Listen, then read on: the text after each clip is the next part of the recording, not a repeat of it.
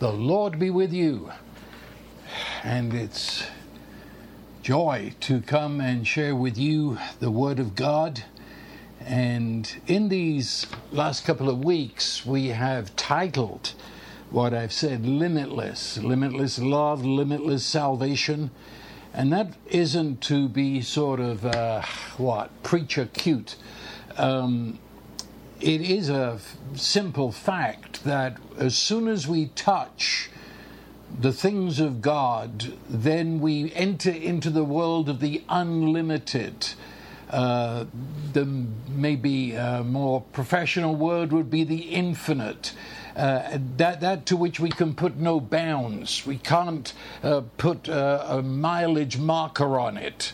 And so when we come to love, limitless love, there is no limit that we can put upon God's love, and so with His salvation. And I want to look tonight at limitless praise, because if I understand the love of God, well, maybe that's too strong a word. If I just have a glimpse of the love of God, then I enter into a world, a new lifestyle of praise and thanksgiving. And if I just begin to see His salvation, in a sense it leaves me speechless with nothing but thanksgiving and praise welling in my heart. And so without excuse, limitless praise and thanksgiving. And just to kind of bring that down into focus, in Ephesians in chapter 5, where he begins to speak of being filled with the Spirit. In verse 18, be filled with the Spirit, speaking to one another in psalms and hymns and spiritual songs, which are probably meaning songs inspired by the Holy Spirit that you share one with another, singing, making melody in your heart to the Lord, in your heart. So even if you are in a situation where it can't reach the mouth, your heart is singing and making melody in your heart to the Lord. And then in verse 20, there's only a comma after that, so let me read it as a sentence. Hymns and spiritual songs, singing, making melody in your heart to the Lord, giving thanks always for all things to God the Father in the name of our Lord Jesus Christ. And so really there you have what I want to get at. And get at is the word here. Giving thanks always for all things.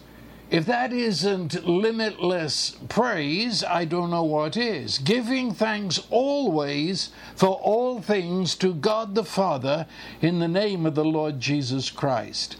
And then flip over to 1 Thessalonians in chapter 5, where he's coming into land, if you like. He's wrapping up the epistle.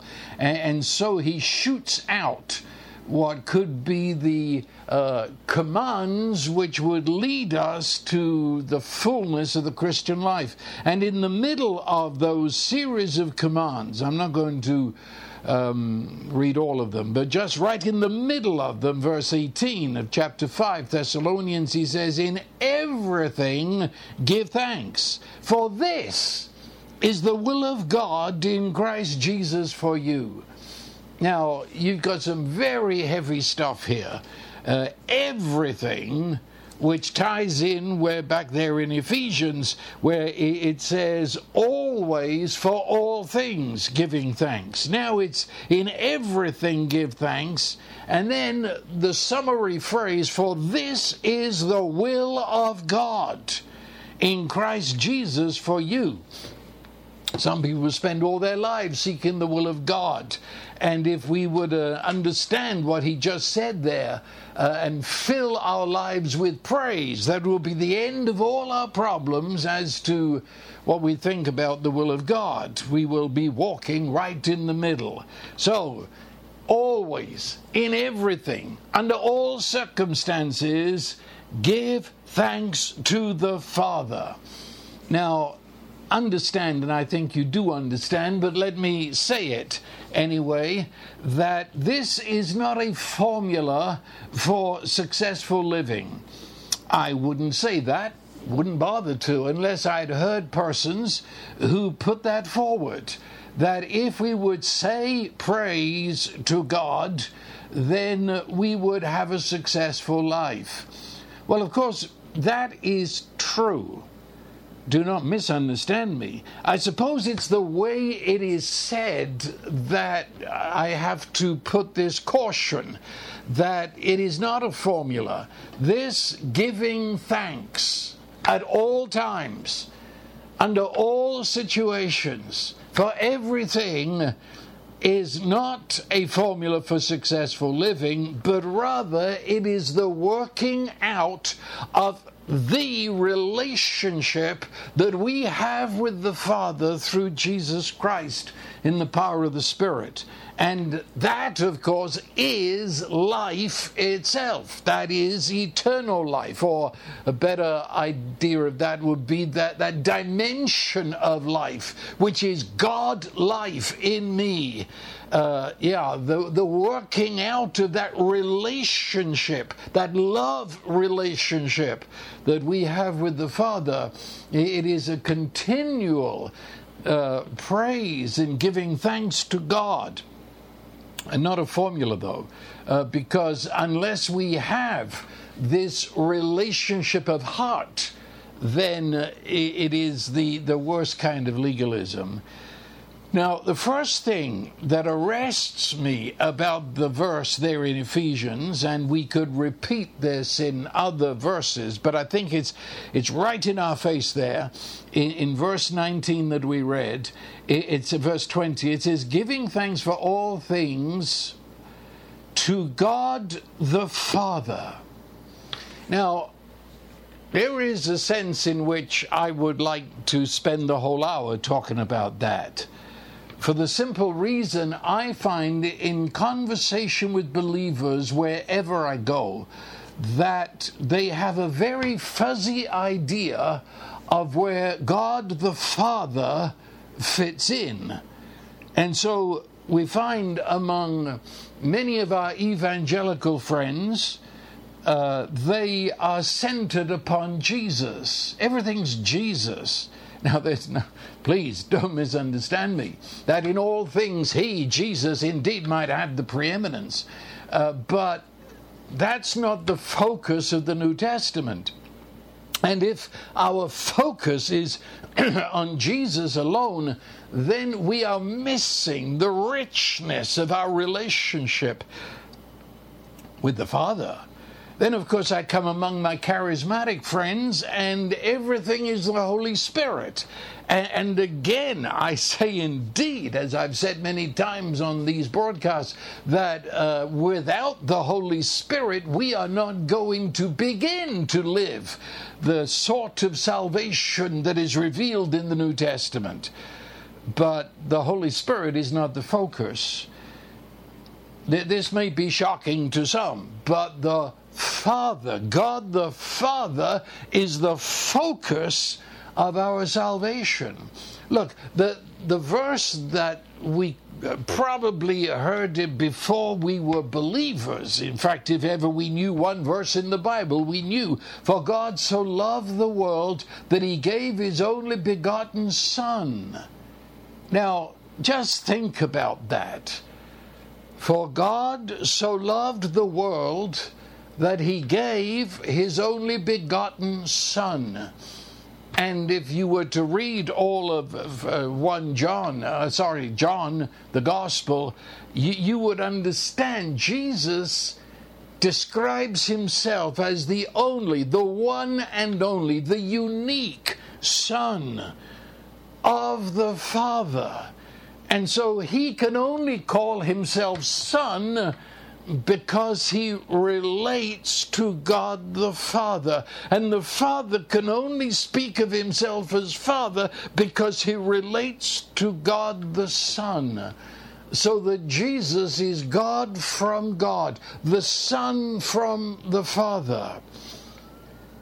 Now, then having said that, go back. For God the Father, so loved the world that he gave his only begotten Son, Jesus. So Jesus is here. Jesus came.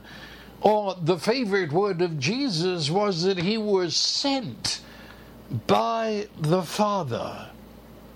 Now, just let that sink in, because I hear, in fact, I tuned in to a program that shall remain anonymous. And I mean, you know how it goes. You tune in just at that minute.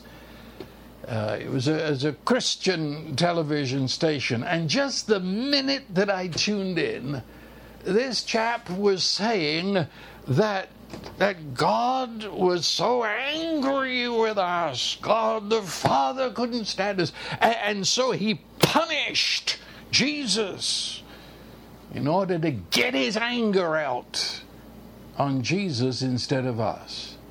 I suppose with preaching like that, it's no wonder you tried to avoid the Father.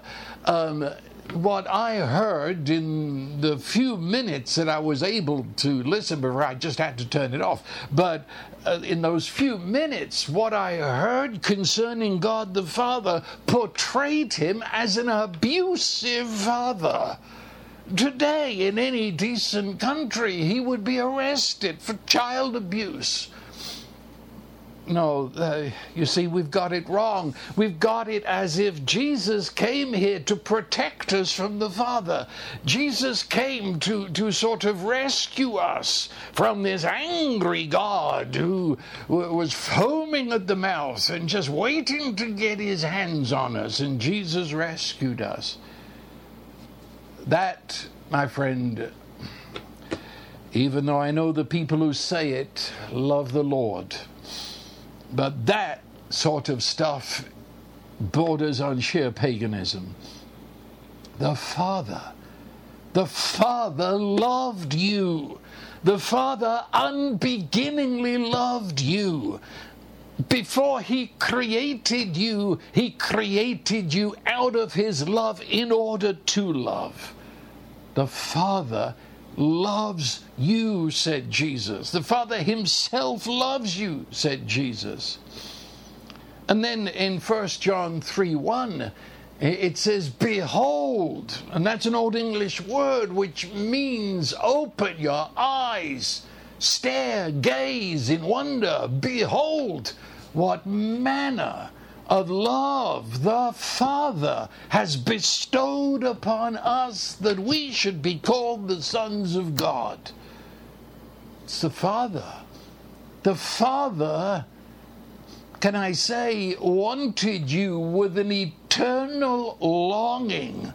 He wanted you into his family.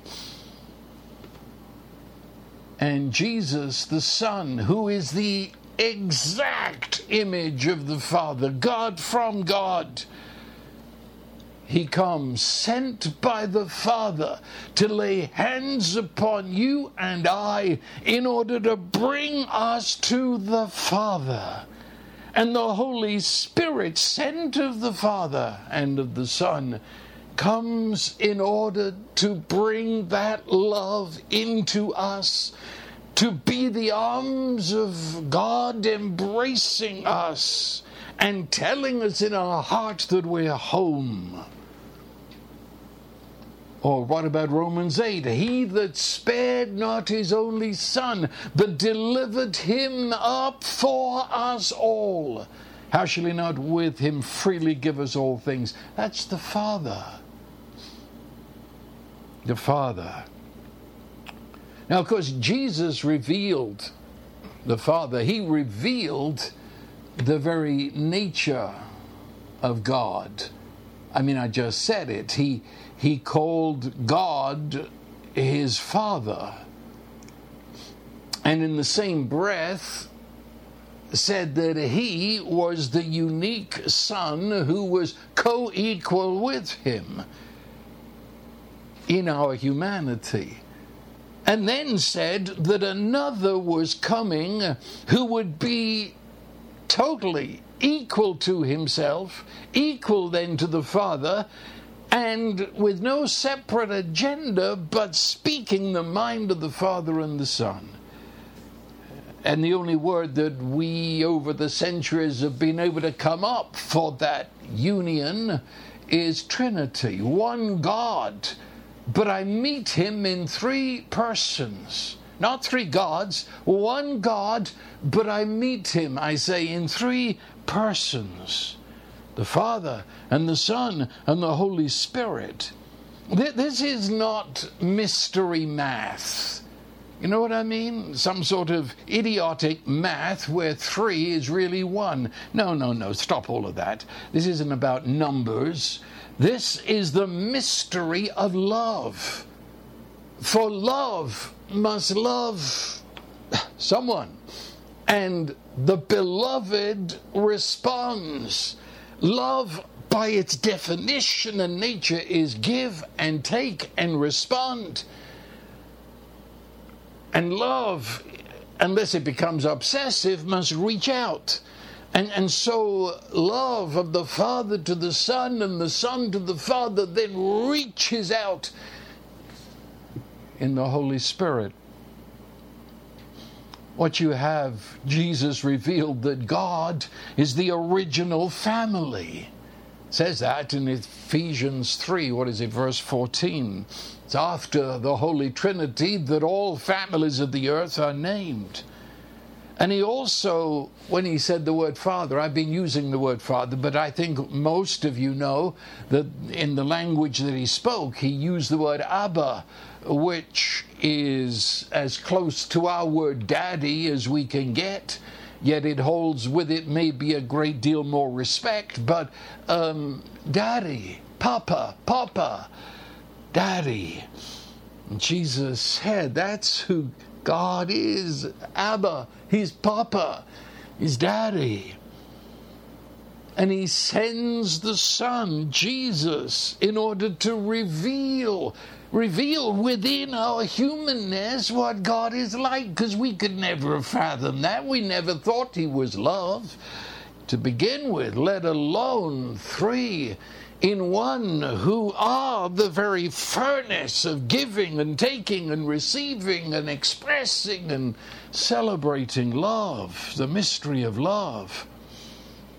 And so the Son came to tell us what Abba was like. And so Jesus said, if you've seen me, you've seen Abba. He is, says Colossians 1:15, he is the perfect visibilization of the invisible God. To have seen Jesus is to have seen Abba. Now that upsets a lot of people's theology, because wherever I meet Jesus, he is moved with compassion. He weeps over our pains and our griefs. He said he is come to seek and to save that which is lost. And he speaks of being sent, but in being sent, he comes in the very love of God himself to lay hold upon us, to actually enter into our death and carry us in resurrection to the Father. And the Holy Spirit is the one who pours out the love of God into our heart. The Holy Spirit, who at a level that is deeper than our intellect, announces in our hearts, Abba, Daddy, so that he's the one who bears witness that we are the children of God. Oh, Father, you see, Father of the family, Jesus, revealer of the Father, the way to the Father. That's what he came to do, take us to the Father. And so he said, no one comes to the Father but by me. He is the way. He came to lay hold of us. And as we're joined to him, he carries us to the Father. Put that all together, and there's a lot of wonderful thoughts there. Because Abba, Daddy, Papa, I mean, We're talking intimacy there. You see, you're not talking here primarily about the judge of the whole universe. He is the judge. Of course he is. But that's not prime here. The Abba, this is the intimate moment of child with daddy. Abba. And Jesus said that we, in our conversation with God, were to call him Daddy, because he gave us what we call the Lord's Prayer, which begins our Abba. Because we can say it with such religiosity, with such piety, with such a monotone droning it out. Our Father who art in heaven. That's okay if that's where your head's at. But in fact, what it is our Papa, our Daddy, who art in heaven. That's at the very center of our faith, that you and I can speak to God and call him Daddy. In fact, when Jesus had accomplished his work of doing this very thing, of becoming the human, becoming where we are, and then taking us to himself and entering our death, so that this rebellious self-for-self I is put to death, and he rises triumphant, human, no longer twisted, distorted by Satan's lie. He's conquered that, placed it in the grave, and now he rises. Do you remember the first words that he spoke to Mary at the tomb? He said, I ascend. Oh, listen to this. I ascend. See, I was sent, I came, I did what I came to do for my Father. Now I'm going back home and bringing with me the fruits of what I've done. That's the basic. So he said, I ascend. I'm going home. I ascend to my Father, my Abba. Well, you see, they'd heard that 1,000 times. My Abba, my Abba, my Abba. But now he says something that essentially he had not said before.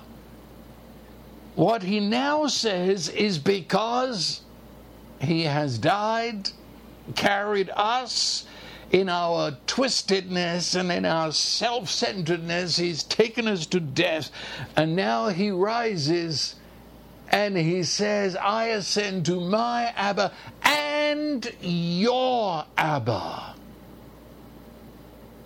Wow.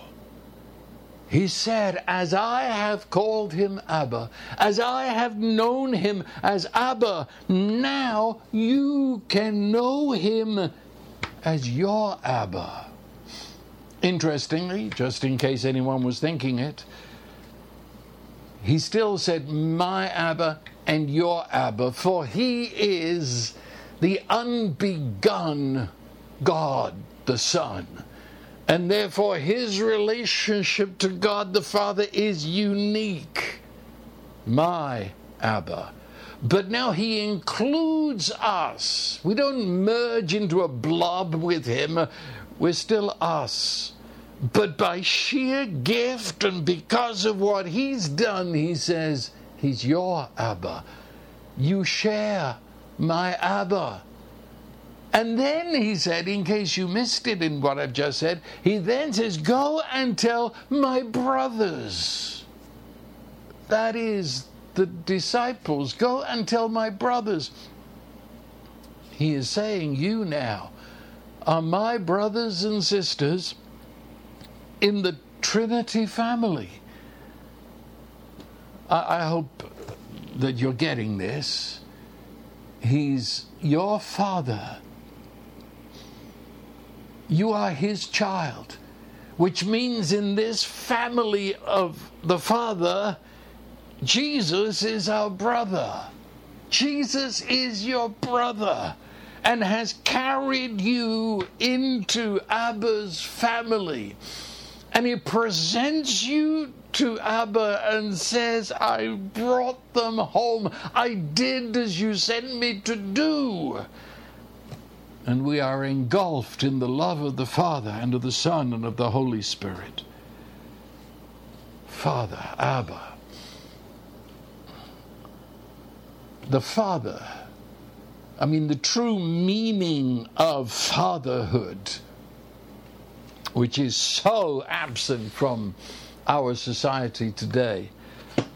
But the truth of a father in a family, the father is the voice that gives us our identity.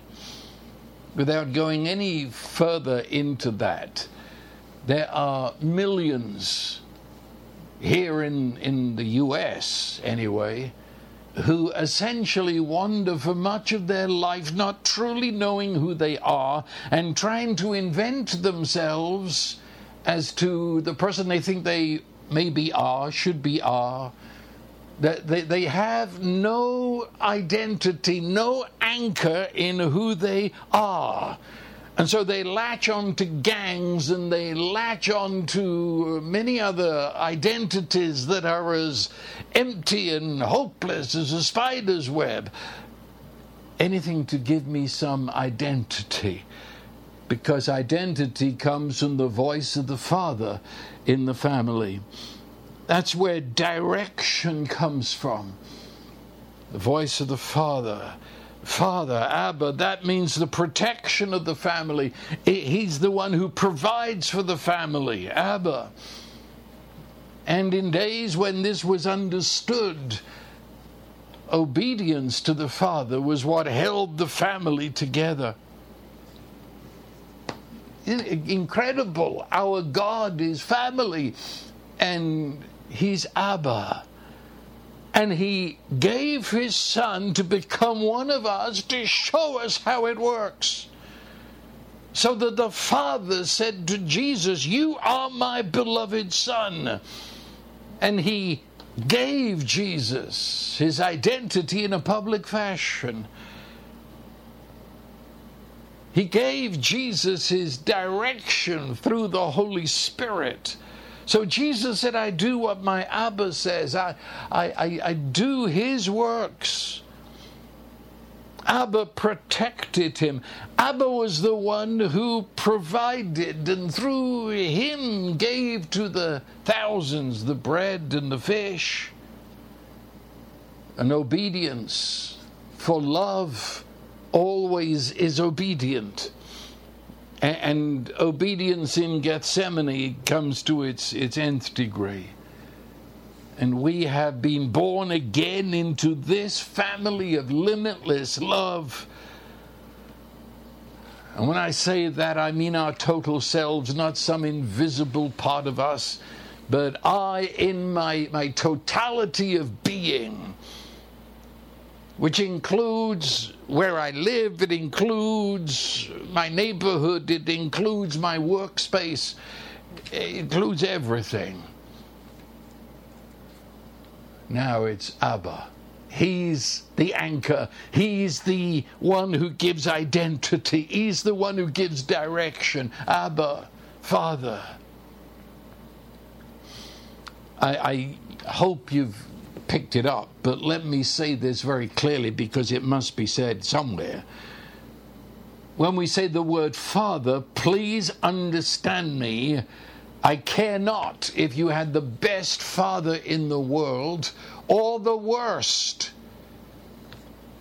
God the Father, the Heavenly Father, is not imaged in your father. You will never find God the Father through your earthly father. Never.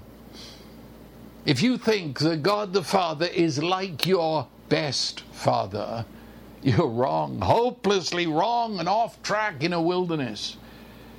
And as so many shy away from God the Father because their earthly father was abusive to the nth degree, I can understand your tragedy. But God the Father isn't like your earthly father. My own children, I told them, never think of God the Father as being like me. No, Jesus said, when the disciples said to him, show us the Father, what's he like? And Jesus said, he that has seen me has seen the Father. I am the way. No one comes to the Father but by me. Forget your earthly father. We have come to the Father who revealed himself, who spoke himself in Jesus Christ. Okay. It says then, giving thanks always for all things to God the Father. So, God is our Abba. Now it says we give thanks. All things, under all circumstances, we give thanks. Now, I believe I've talked about this a little bit before, but let me quickly say that this word thanks in the Bible, well, specifically in the New Testament, giving of thanks, and you'll find it scattered through the New Testament. It's a little bit, just a tad bit different to our English word, thanks. I mean, if you do something for me or you give me something, I respond by saying thank you. That's how we use the word. But in the New Testament, the word is used to give thanks for the person rather than something they've done or some gift they've given. It was giving thanks to the person, the way they are. The way they are that's indeed been again further revealed through what they've done or through the gift they've given. But the thanks is thanking the person that they are, the person they are.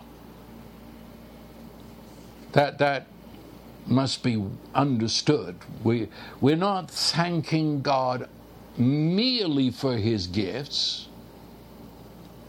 We are primarily thanking him that he is the kind of God that would give such gifts. The gifts take on their meaning as being a reflection of who he is. Give thanks.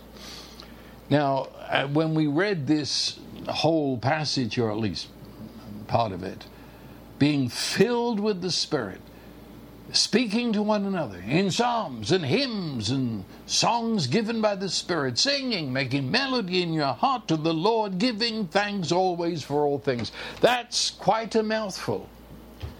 Giving thanks is not just, shall I say, a liturgical matter.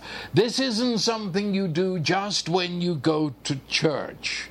It isn't something you do when you sing out of the hymn book. It's not something you do because the pastor said everybody raise their hands and praise the Lord.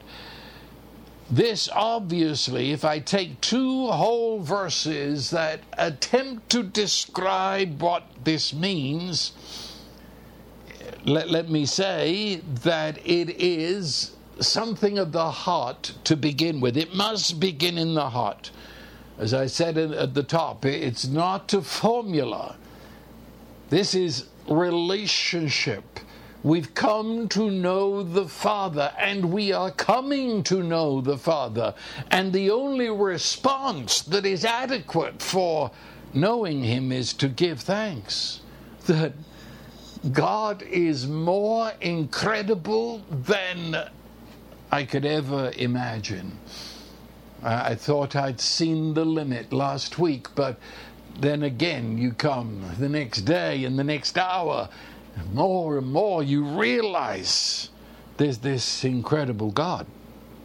And so it begins in the heart relationship. The Father loved you and gave you his Son, and the Son loved you and loved you in such a fashion that he's actually giving to you the love of the Father.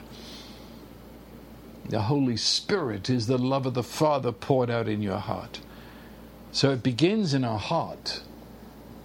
And that's why there are times, plenty of times, where just of necessity we do not express words of praise because it would be the wrong place. But our heart never stops. Always there is that uprising within us of praise to this God. But it does overflow into our mouth. And that's what, there's a lot here that says that. It comes in declarations. And declarations of who God is when I'm being faced with situations, faced with suggestions that he's anything but that. When all the suggestions and all the setup of the evil one would cause my senses to say that God is not good, that God is not love, and all the other horrendous things that bombard our head. And so then we declare, we state, sometimes against what our senses are reporting, that God is good, God is love, and even though my intellect does not understand it in this moment, I declare it, because it is the final truth. Another word that is used in thanksgiving is confession, which we've always associated with sin, good old religion. The word confess means to say the same thing as. To confess is to say with God what God is saying.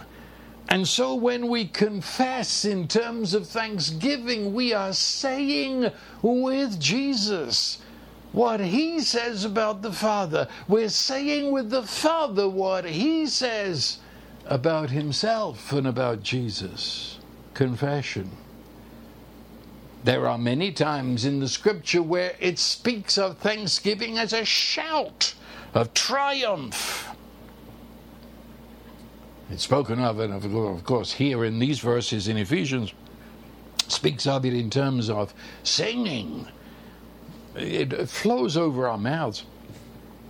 The fact is, this word giving thanks in the New Testament is bringing all the words of the Old Testament for praise and thanksgiving all into one word.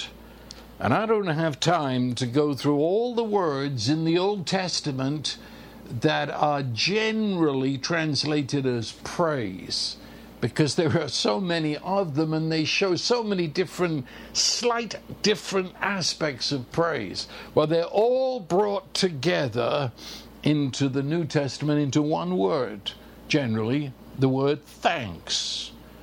And so as you go into the Psalms and you hear the psalmist singing and shouting, yes, shouting, and being glad and rejoicing in the Lord, that all comes down in the New Testament to this word giving of thanks. And so it not only spills over into the mouth, but it spills over into the hands, because the Old Testament is full of it. The raising of the hands to God. And you can look at that in more ways than one. It's the little toddler who raises hands to Daddy and runs. You've seen it, you've experienced that. Raising of the hands. It's as if I'm taking the very guts of my being and I'm offering them up to Abba. And it speaks of clapping of the hands, which is the applause at the greatness of God. And also, by this time I know some of you are shocked anyway, let's push you over the edge. It speaks of dancing before the Lord, letting this unspeakable thanks to God that's beyond words. So it gets into my hands, it gets into my feet. And at the same time, it speaks of kneeling when one feels the greatness of God who is love, that all we can do is physically kneel to give thanks to Him. And even it speaks of prostrating ourselves before Him. And to do all of the above with every instrument that you can lay hands on. And you can read them in the book of Psalms. If you read Psalms, you'll come across it sooner or later. From the basic guitar, which they call a lyre sort of thing, but also the drums and the trumpets and everything. But also giving of thanks. Well, you see, if you give thanks for who the person is, then it's a given that you are saying that this person is what? Is the standard, is the absolute of life. Otherwise, you wouldn't give thanks. You give thanks to God because you are saying His love. And love, God kind of love, is life itself. And so we give thanks not only with words or actions, we give thanks by our general behavior. There's a lot there in what I just said. Because on the negative side, if I am giving thanks to God, I am not complaining. Complaining has two sides to it. On the one hand, complaint is sort of a backhanded way of giving praise to Satan. That he truly has messed up the world and you're giving him the honor for it. Complaining is an expression of the lie, because we're saying, I'm not as God, I can't change life to be the way I want it to be, and life the way it is sucks. Which is also a way of blaming God that He's not doing His job properly. Complaining. And all the ways in which we look at life with disdain, our grumbling, our murmuring. Oh yeah, it changes. Giving of thanks puts a stop over our lips. In fact, there are times persons have told me that their life was it was one long self-pity, whining, complaining murmur, that when they saw the truth of who God, our Abba, is, it shut them up for weeks. They had nothing to talk about because they hadn't learned the new radical language of the children of God, which is giving thanks to the Father in all things. And therefore it spills over into our lifestyle. I cannot give thanks to the Father that He is love while I myself am pursuing a life of bitterness and malice and unforgiveness. You get my point? My lifestyle, and many times that's without words, but it becomes giving thanks to God, and giving thanks to God at all times, not only when it would be acceptable to all people that you were nice, but now at all times to, what's it say? You bless your enemy.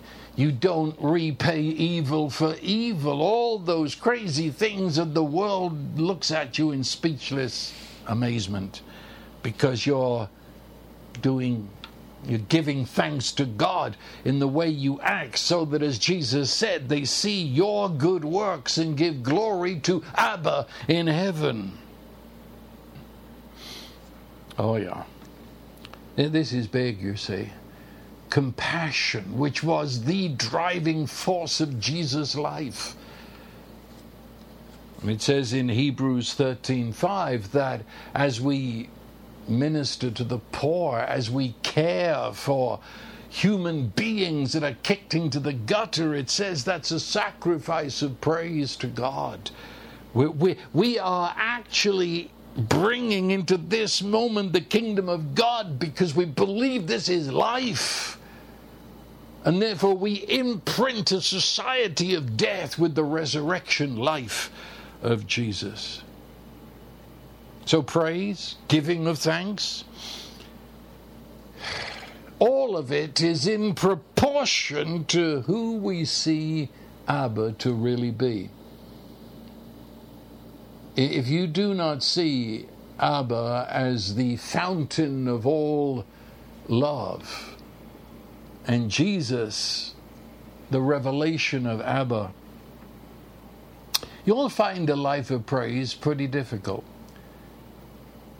And that's why many religious people are the most miserable, whining, complaining people on the planet. I say again, our words, our actions, our lifestyle of giving thanks is in direct proportion to who we see Abba, Daddy, Papa, to really be. And of course, our praise is in the name of the Lord Jesus Christ, in the name of, in the person of, in the authority of, in union with Him. He is not visible to this dimension of life, but we are, and we are in union with Him, and so we represent Him in this world by a life that honors and gives thanks to the Father. We are one with Him, our brother, in this family of Father and Son and Holy Spirit. And if I understand this particular passage that begins by saying, be filled with the Holy Spirit, going right on to say giving thanks always, then when I give thanks to the Father, I am doing so in the instruction, in the inspiration, in the revelation, in the empowering of the Holy Spirit. You see, when it rises within you,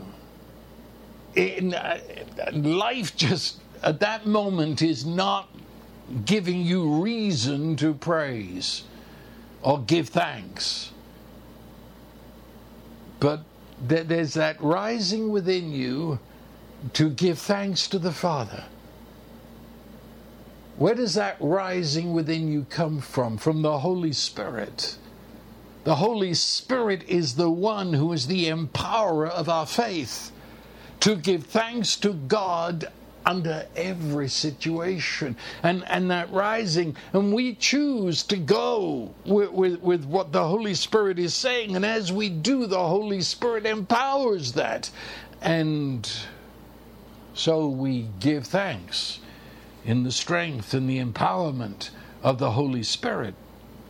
And in the 1 Thessalonians 5 passage I read, right after that, it says, quench not the Spirit. Because the Holy Spirit will lead you into this life, this radical life, where the language of our life changes and we give thanks to the Father at all times. It's the Holy Spirit who brings that very presence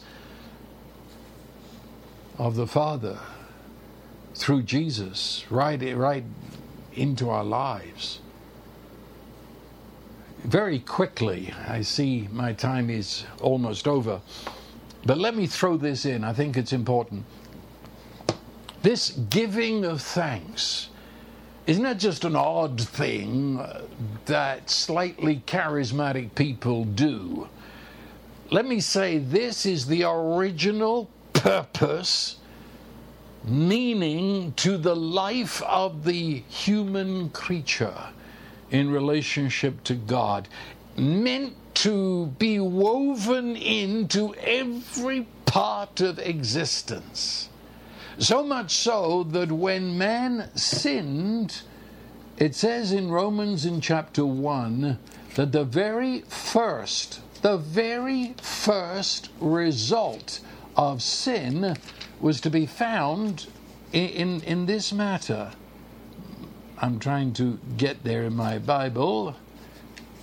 In Romans in chapter 1 and down here in verse 21, it says, now that they have sinned, and it says, although they knew God, they turned away from him. They're without excuse. Because although they knew God, they did not glorify him as God, nor were they thankful. Do you realize what we're talking about here? Thanks, I say again, is not just an oddity of a charismatic. This is basic to our humanity. It was the very first thing to be shattered when mankind sinned. He ceased to be thankful. And then what was the first result of not being thankful? Still in verse 21, Romans 1, but became futile in their thoughts, and their foolish hearts were darkened. Professing to be wise, they became fools. You see, Adam and Eve, the first couple, the entire human race of Genesis, Adam and Eve, how can I put it? They were placed in the Garden of Eden, which was a place. I mean, it had gates, it had a hedge or something around it. It was a park. You could only get in through the gate. This isn't some fairy story. You should read Genesis again. And the rest of the world awaited this human that God had made, male and female, to go into the rest of the world and bring it under the submission.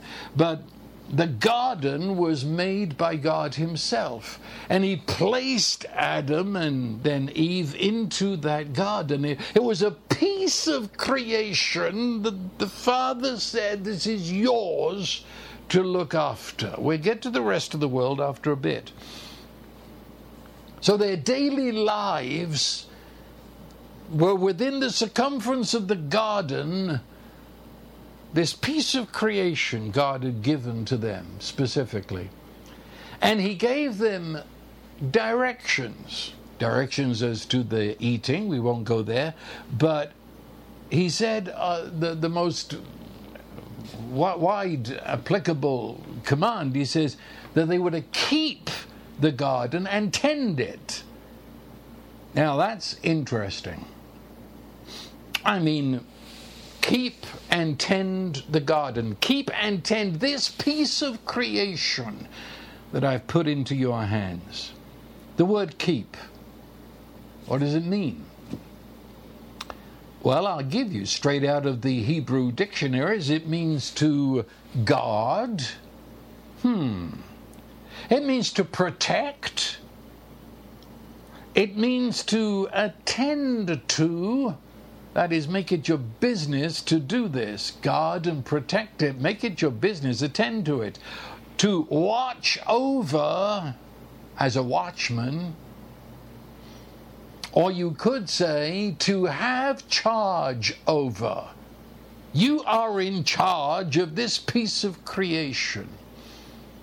Which fits in with Psalm 115, where the Lord says that the heaven of heavens, they're his business, but he says that I've put mankind in charge of the earth.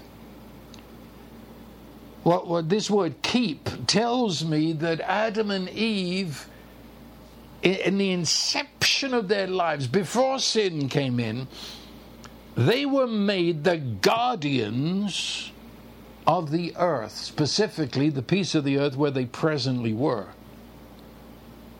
Guardians of the earth. I tell you, the word was also used elsewhere to describe shepherds who were keeping their flocks.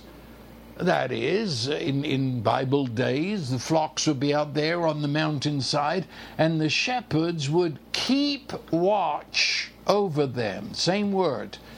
Which means that non-stop, it would be a 24/7 thing. Shepherds working in shifts. There never would be a time when a shepherd was not patrolling the flock to make sure they had enough food, enough water, and to protect the flock from the predatory animals that would come and kill them. And so the word assumes that there's an enemy out there that is seeking to destroy. Interesting word, especially that it was spoken as the prime command. I mean, this is before sin entered. Adam and Eve, they were to be the guardians of this piece of creation. Watch over it, protect it. And he says, not only keep, but tend. And really that word could mean your work. You know, as I said, the shepherds made sure the sheep had their food and water. And so it was a job. And so tend, they would have to make sure that this garden before sin entered, where life was just gushing, so everything was growing at such a rate, it would need to be kept. You know, the fruit gathered, and in order to keep a path there, you'd have to keep back the ever-growing luxuriant vegetation. That is their work. And it would be perfectly right to say that Adam was a gardener in that sense. But this is where it gets interesting. This word is used on through the Old Testament. Tend is, as I've got it translated, tend. You keep the garden, but then the second word, tend, yes, it means look after it, but this word is used throughout the Old Testament to describe act of worship, giving thanks and praise and service to the Lord. Which means that their work in the garden was a work of giving thanks and praise to God for His abundant care, and that He loved them and visited with them and so on. Put that all together, they were to keep and to tend the garden. That is, they were to be the guardians, and they were to guard the garden against their enemy as they worshipped and gave thanks to God. Or you could say they were worshipping warriors. They were guardians, and their weapons were giving thanks to God. You and I have been given a piece of creation. It's where you live. It's got boundaries to it, however small they are, however big they are. It's the desk at your work. It's your place on the factory floor. It's your place among your neighbors in your society. It's your Garden of Eden. That's your place. And you have been given the mandate in Jesus Christ to keep it, guard it, that it be the place of the glory of God. Tend it. Do the work you have to do there. For there is no work that is beneath a human. That is your glory as a human, that you work, whatever it is, before ever you get paid. It's the glory of work. But in everything you do, you are giving thanks to God. And your thanks to God is the protection, the guarding of the piece of creation He put into your hands. Well, I've got so much more to say here, specifically about the always and at all times. But I'm now 15 seconds over time. So we'll have to do this again, won't we? Next week we shall return to this and see what it means that at all times, in all places, under all circumstances, we give thanks to the Father in the name of the Lord Jesus, in the power of the Holy Spirit. And now the blessing of this incredible God who is love, the Father and the Son and the Holy Spirit, His blessing be upon you. The blessing of knowing Him and the blessing of walking with Him in giving thanks. So I bless you, and so it is.